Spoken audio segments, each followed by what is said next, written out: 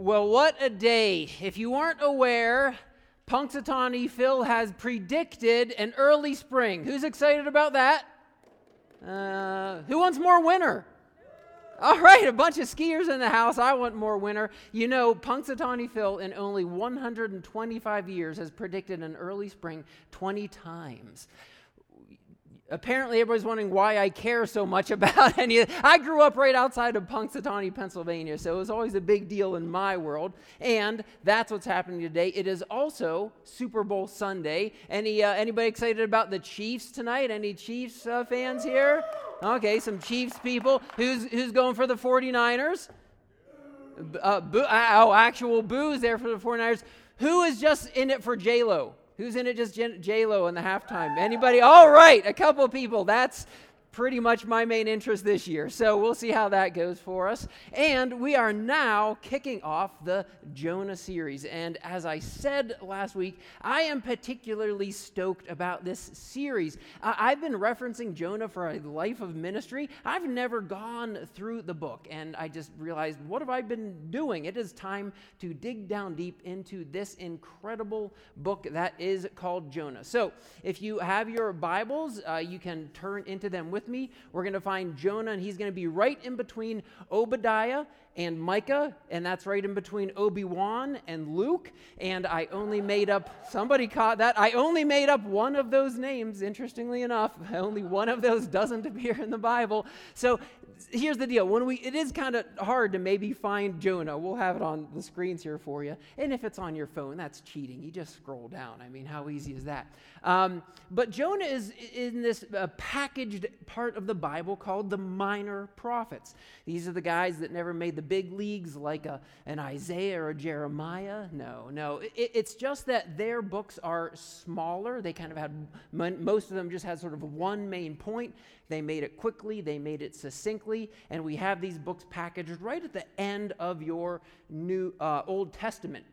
And they often just get overlooked. And frankly, again, in my life, I've perhaps overlooked them often. I will say this now, in preparing for this series and in cross-referencing how the ministries of Jonah and many of the minor prophets have some overlap, I've gotten particularly excited about the minor prophets. And so this summer or the fall, I'm not sure when I'm going to drop it in, I'm going to be doing a series called Major in the Minors. And I'm way too excited about the title of that series. I'm like, ooh, great title. I got to do a whole series now. But we're going to look at the minor prophets, and I'm going to attempt to kind of just preach the message of most of the minor prophets, so in a kind of series of messages. So again, that's how excited I am about Jonah. Well, as we turn to Jonah now, we are going to be reading just through the entire first chapter here. So it's a big chunk. Pay attention. I don't think you'll have trouble paying attention. It's an incredible story, of course, that has captivated minds and imaginations. People of faith, people outside of the faith agree that this is an amazing, masterfully woven together story. And we believe it's more than just a story, but in here is a revelation that can bring life to us. So here it is. Hunker down, pay attention. We're going to read the whole first chapter so you can just sort of soak it all in here this morning. The word of the Lord came to Jonah, son of Amittai. Go to the great city of Nineveh and preach against it, because its wickedness has come up before me. But Jonah ran away from the Lord and headed for Tarshish. He went down to Joppa, where he found a ship bound for that port. After paying the fare, he went aboard and sailed for Tarshish to flee from the Lord. Then the Lord sent a great wind on the sea, and such a violent storm arose that the ship threatened to break up. All the sailors were afraid, and each cried out to his own God, and they threw cargo into the sea to lighten the ship. But Jonah had gone below deck, where he lay down and fell into a deep sleep. The captain went to him and said, "How can you sleep? Get up and call on your God. Maybe he will take notice of us, so that we will not perish." Then the sailors said to each other, "Come, let us cast lots and find out who is responsible for this calamity." They cast lots, and the lot fell on Jonah. So they asked him, Tell us, who is responsible for making all this trouble for us? What kind of work do you do? Where do you come from? What is your country? From what people are you?" He answered, "I am a Hebrew, and I worship the Lord, the God of heaven, who made the sea and the dry land." This terrified them, and they asked, "What have you done?" They knew he was running away from the Lord because he had already told them so. The sea was getting rougher and rougher. So they asked him, "What should we do to you to make the sea calm down for us?" "Pick me up and throw me into the sea," he replied, "and it will become calm. I know that it is my fault that this great storm has come upon you." Instead, the men did their best to row back to land, but they could not, for the sea grew even wilder than before.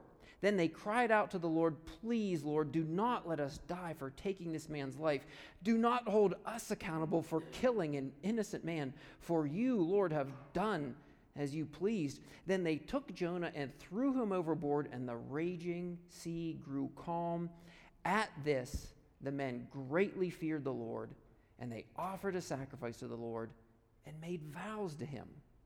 Now the Lord provided a huge fish to swallow Jonah, and Jonah was in the belly of the fish 3 days and 3 nights. Well, Jonah, as we're going to find out over the next several weeks, it can take a movement of really 4 parts. And I read this, and it's really helped me to just wrap my head around what we're going to be getting into. Jonah runs from God, and that's what we're going to get into today. And then we're going to see Jonah immediately run to God. And then we're going to see Jonah walk with God. But then we're going to see a twist at the end where he's going to walk away from God again. And then we're going to be left hanging with some things to process and some decisions to be made for our own lives.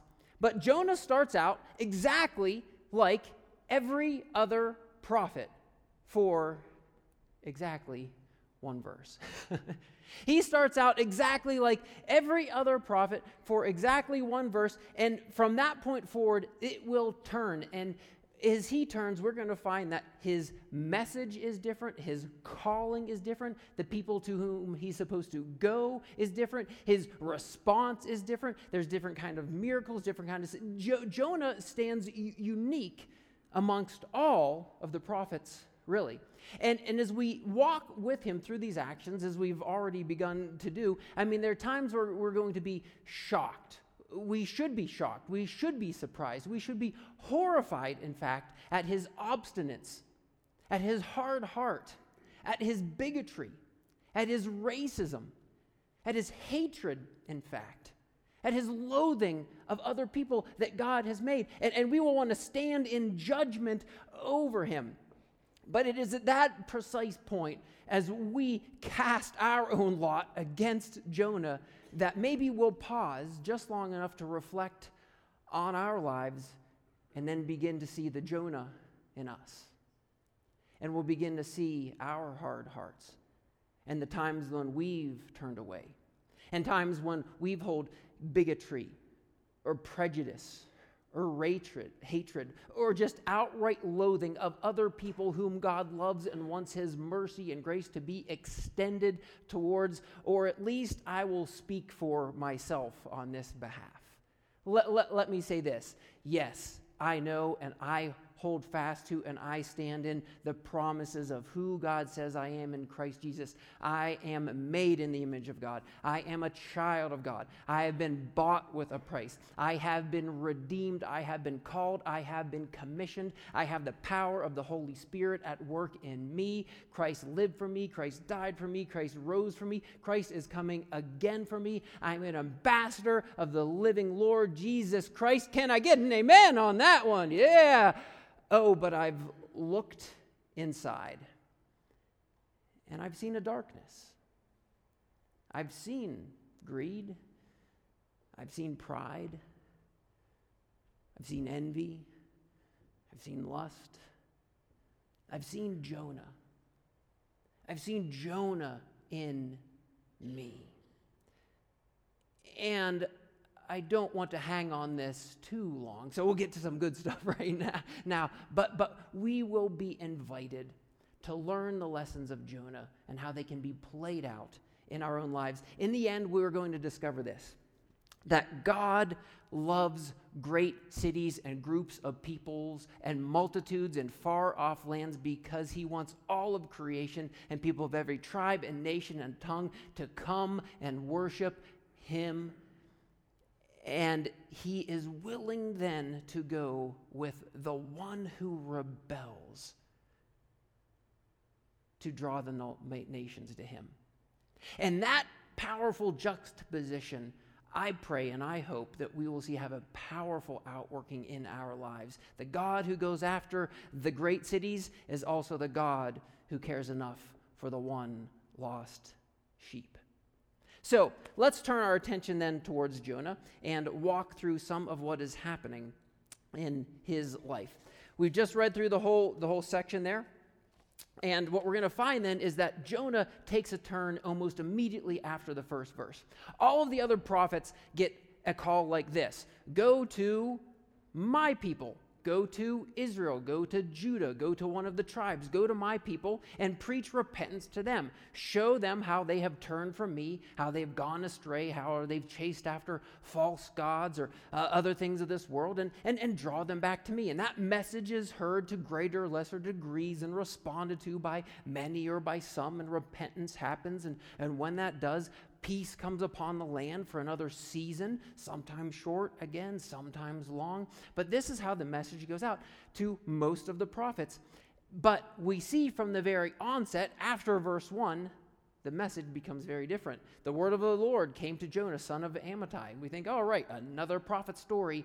But then immediately we see surprise number 1, go to, not Israel, not Judah, not one of the tribes, go to Nineveh. Go to another nation. Go to another people. What we see is this is the beginning of one of the outworkings of the Great Commission already being fulfilled. This has always, of course, been the plan of God. Whenever God created us, he created us for him and for all peoples to know and be known and walk with him. And we strayed from that. Whenever he called Abram, he said, you will become a blessing to all peoples, and through you a blessing to all the world. And so we've been living into this promise to all the nations. And here we see this great outworking then, first and foremost, of the Great Commission, that this message isn't just for one people, one place, one group. It is for all the nations. So we're already surprised when we see this. Surprise number 2 is a bit more surprising. Go to Nineveh, and now if we begin to do our history and reflect on this, Nineveh is, at this time, the capital of Assyria. And Assyria is unique. Let's talk about Assyria for a minute. Now, when Jonah gets the call to go to Assyria, this isn't like getting the call to go to the peaceful, loving neighbors to the north. And I got the call in 2006, go to the godless heathen nation of Canada, those warmongering, hate-filled, northerner. No. I mean, I got the call to go to Canada. That's a pretty easy call to go to that nation up north, and it was a great, season in our lives. When Jonah gets this call to go to the Assyrians, these really are the evil, hate-filled, warmongering, aggressive nation. Now, many preachers at this point would talk about how vile, how awful, how just how bad the Assyrians are. But I don't want to be too graphic to describe who the Assyrians are. But I know you want me to be graphic about how the Assyrians are. So we're just going to do this. I have 2 slides prepared. Do we have those ones ready? Yes? All right. So here's the first slide here. This is from King Shalmaneser II, and we have all these stone tablets that he made of his exploits and his conquests.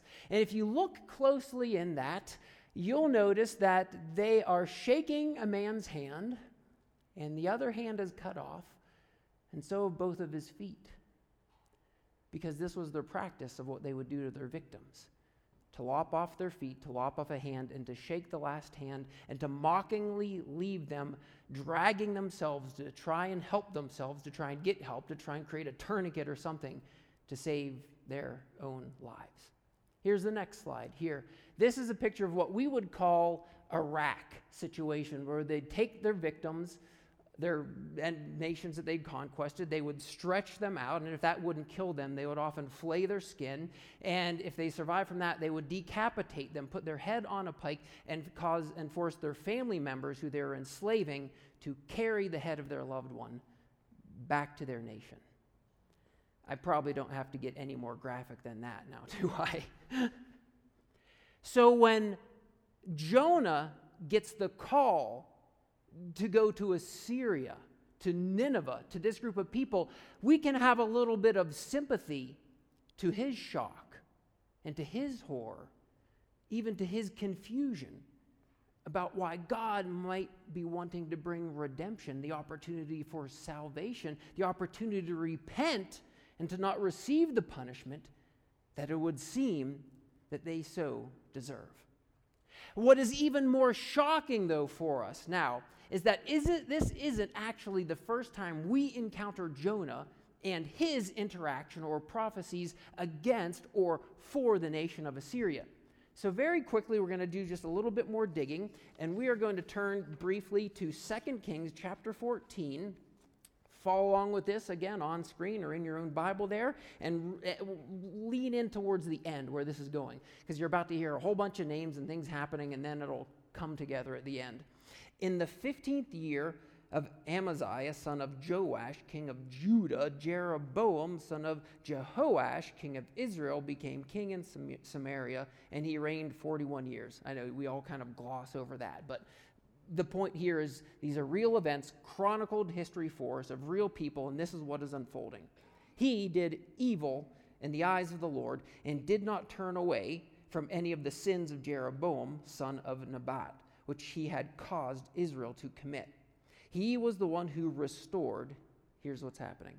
He was the one who restored the boundaries of Israel from Lebo Hamath to the Dead Sea in accordance with the word of the Lord, the God of Israel, spoken through his servant Jonah, son of Amittai, the prophet from Gath-Hepher. Let me just give you the interpretation. Jonah is the pro-Israel prophet. Jonah is the build the wall prophet. Jonah is the batten down the hatches and build the walls and buckle down and prepare for battle, and we will stand firm, and we will not let the wicked nation of Assyria penetrate our borders, take us as slaves, or destroy our nation. Now, in the weeks to come, we're going to address very specifically some of what this means for Jonah and for us called as the people of God to spread a message of mercy, of grace, of love, and the opportunity for repentance. But for now, let it stand like this. God says go, but Jonah says no. God says go, but Jonah says no. And the writer here, which we believe to be Jonah, reflecting on his life, sort of writing in the third person, will show us just how far his no to go will go. Did that make sense? He will show us just how far his no to go will go. God says, go to Nineveh. Get up and go to Nineveh. So he gets up and he goes. But he does not go from his vantage point. He does not go northeast to head toward Nineveh, but he begins to head southwest to go to Tarshish. He does not head over land. He heads for the harbor and heads out to sea. He does not make a trip of a few hundred miles, but sets off on a journey that would have been a few thousand miles. He is not going specifically to a named city and to a people group. He is going to this place called Tarshish, which is just basically the end of the known world and the beginning of the known. This is how far Jonah goes to say no to God's go. He is going to run in the complete opposite direction to, and this is where the key phrasing is, to flee, his attempt to flee from the face of the Lord. He wants nothing to do with this calling. He wants nothing to do with this mission, to the point where he says, I want nothing to do with this God any longer. And he heads off in the other direction. The old preachers used to put it this way, and us new preachers, we still do, because you can't beat it. They used to always say, you'll always find a ship when you're trying to flee from God. You're always going to find a ship when you're trying to flee from God. If you are trying to get away from God, if you're trying to run from his presence, if you're trying to go in the opposite direction, you will always find a ship. You will always find a vessel. You will always find a means. You will always find a method to be able to take your life far from God. When you want to get away from God, you just go to where the sailors are. When you want to get away from God, just find the sailors and follow. No, sorry, George Sailor, if you didn't know that. So no. When you want to get away from God, you'll find a means to that end. You'll find a ship sailing in the other direction. You'll find a group of friends to surround yourself who want nothing to do with God. You'll find a reason or excuse or a rationale to go directly against God's calling on all of our lives or on your life specifically.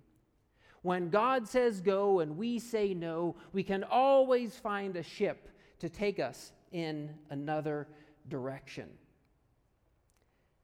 We have been doing this fleeing since the garden. Jonah wants us to understand just how far he is trying to get from God. Because when he wants to hide from the face of God, what we see here is that he's invoked the very language of the garden. When Adam and Eve, the first man and the woman, fell into sin and disobeyed the command of God, it says that they looked at themselves, they saw their nakedness, they were then ashamed of what they had done, of who they had become, and they sought to hide from, to flee from the face of God. And Jonah here is trying to hide from, flee from the very face of God. What Adam and Eve discovered, what Jonah is about to discover, however, is that sin, disobeying God, running from him, always overpromises and underdelivers. Following sin in our lives will always overpromise and underdeliver. Going the way of the flesh, going the way of the world, and sorry, I just have to sound like the old preacher there, but it is so true. Going against God always overpromises and underdelivers, because at some point we then bear and live into the consequences of actions of disobedience. When what we are being taught throughout the scriptures, throughout the life of Jonah, and into the life of Jesus, we will see that the best way to live for God is to surrender our lives to him and then obey completely. One person put it this way, which I love, and it's always stung with me: the most hedonistic thing that you can do, which grabs your attention as a Christian. Oh, are we supposed to even be hedonists? The most hedonistic, pleasure-filled thing you can do is to devote yourself fully to God and then obey him completely. Devote yourself fully to God and then obey him completely. And then you will live the most joy-filled, pleasure-filled, happiness-fulfilled life of faith. And we're going to see that unfold in the life of Jonah. But in order to draw this to a concluding point, because we're going to need to postpone a lot of the working of that out for the weeks to come, let me just give you a framework for understanding what's about to happen in Jonah's life, and I pray then, of course, in our lives. There's some bad news, there's some good news, and then there's the best news. We got bad news, we have good news, and then we're going to get into the best news. The bad news is this. Tim Keller put it this way: sin always has a storm attached to it. Sin always has some kind of storm attached to it.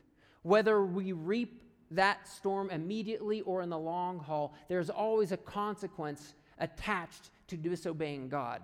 Liars generally get lied to. Cheaters generally get cheated on. Murderers often end up themselves murdered. Sin always brings with it a storm into our lives.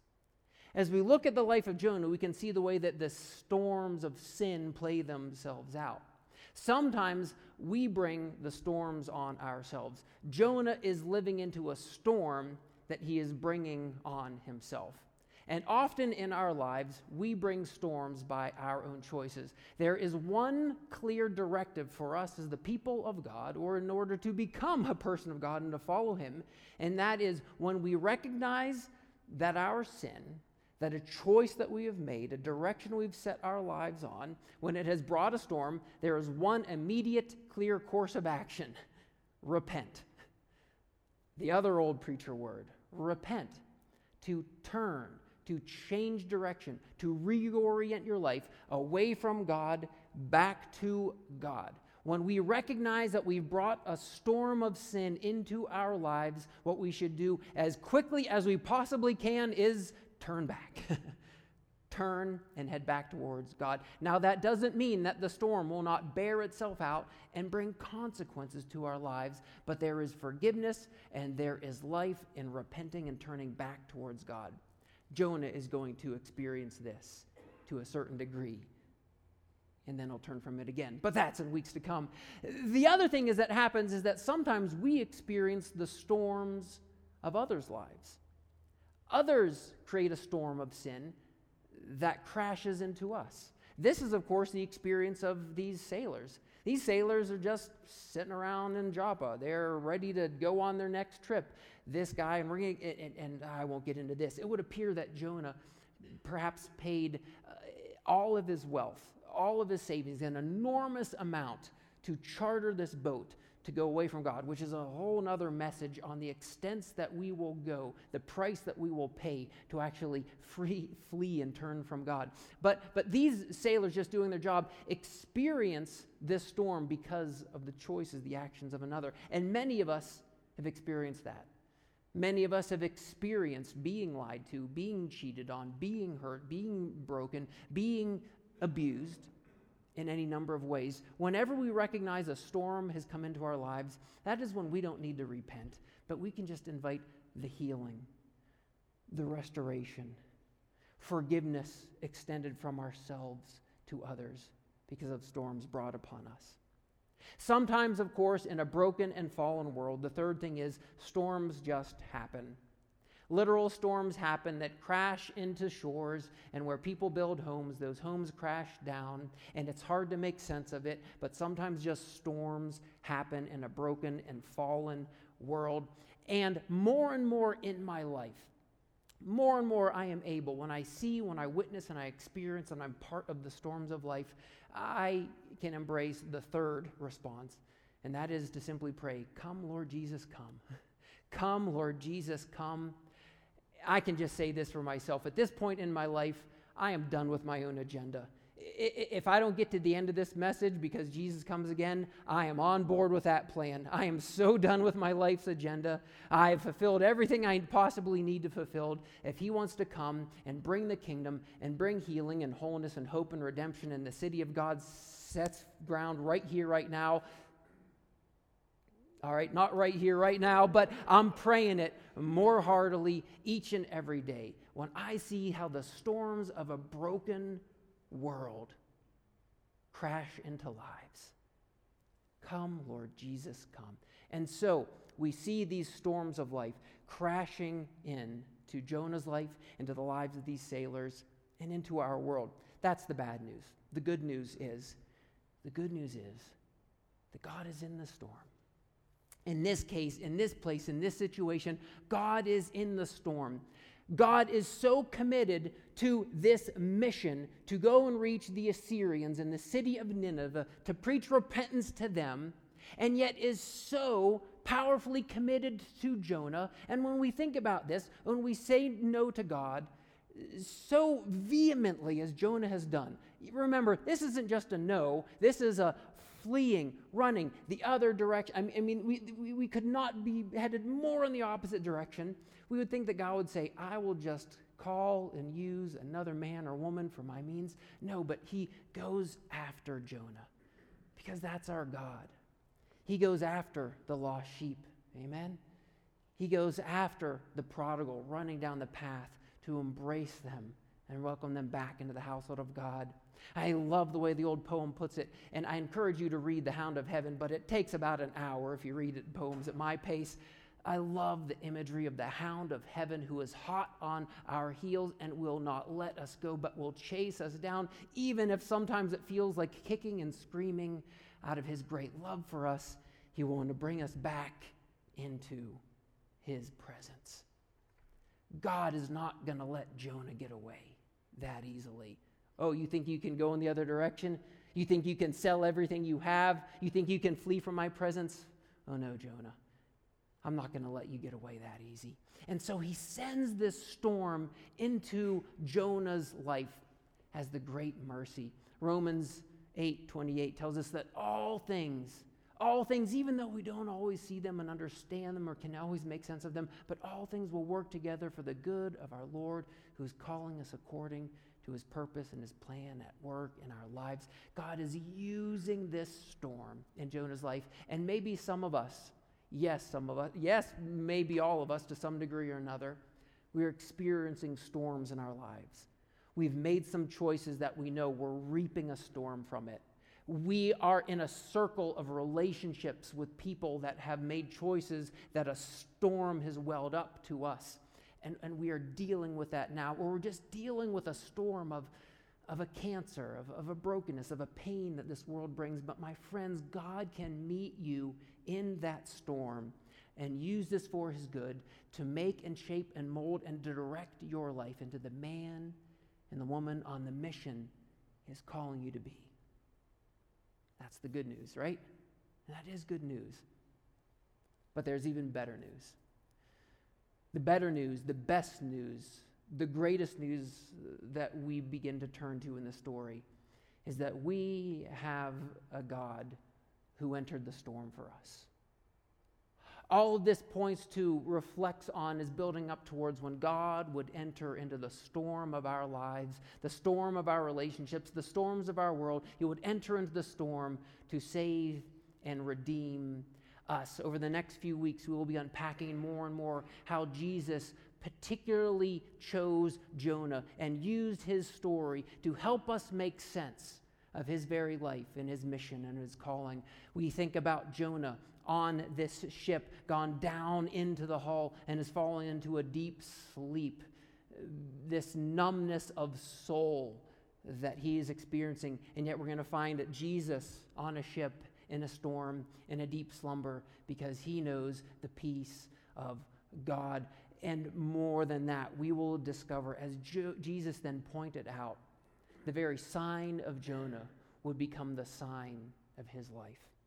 When Jesus saw us trapped in the storms of this world, in the storms of life, when Jesus saw the tempest of our souls and our lostness, our brokenness, the dismal estate, the depths to which we had sung, Jesus was not content to remain far off, but entered into the storm and offered up his own life.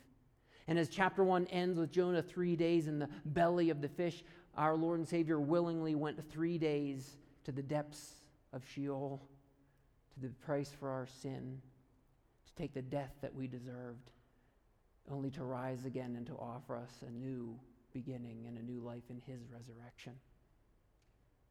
And that is the greatest news, and the news that we will be leaning into the next 4 weeks as we go deeper down with Jonah. But Jesus' ministry that brought the greatest news, the news of our life, our redemption, our resurrection in him, that began to unfold at a table set much like this. For on the very night that Jesus Christ would be betrayed, beaten, crucified, killed, and set into a grave where he would spend 3 days before his resurrection, on that night, Jesus pointed towards that good news when he gathered around his disciples. And he took a loaf of bread and he broke it and he said, "This is my body, which will be broken for you. Take and eat. Do this in remembrance of me." And after supper, he took a cup and he lifted it up and said, "This cup is now the new covenant, which is sealed in my blood, which is shed for you and for the forgiveness of your sins. Take and drink and do this in remembrance of me. And the Apostle Paul reminded us that each and every time we take of this bread and drink of this cup, in this we are proclaiming the saving death of our risen Lord until he comes again. And we now live into that hope of his promised return, and that until then he fulfills his promise that he is with us each and every day by the power of his Holy Ghost, but to be experienced and remembered and lived into by the taking of this bread and the sharing of this cup as the body of Christ. Let me give you a few instructions for how this will play itself out. My friends, my family, all are welcome to the table here at Connections who call on Jesus Christ as Savior and Lord and want to share together as the body of Christ. If for any reason you feel you can't or won't participate in the table, there is no judgment here. Just remain in your seat and reflect upon the sacrifice of Jesus Christ and the life that he promised can be given in and through professing faith and putting your trust in him and him alone. For those of us who want to come and partake at this table and share as the body of Christ, we'll have 3 stations, one in the end of each aisle right here. And we'll invite you to come forward to take the bread and to take the cup and then to return to your seat. And then once all have been served, we will together take and eat and take and drink as one in the body of Christ. If you want a gluten-free option, we will have that here on the table for you to take from. These are the gifts of God for the people of God. I invite you, my family in Christ, to come, to take, to eat and drink, and remember his sacrifice for you.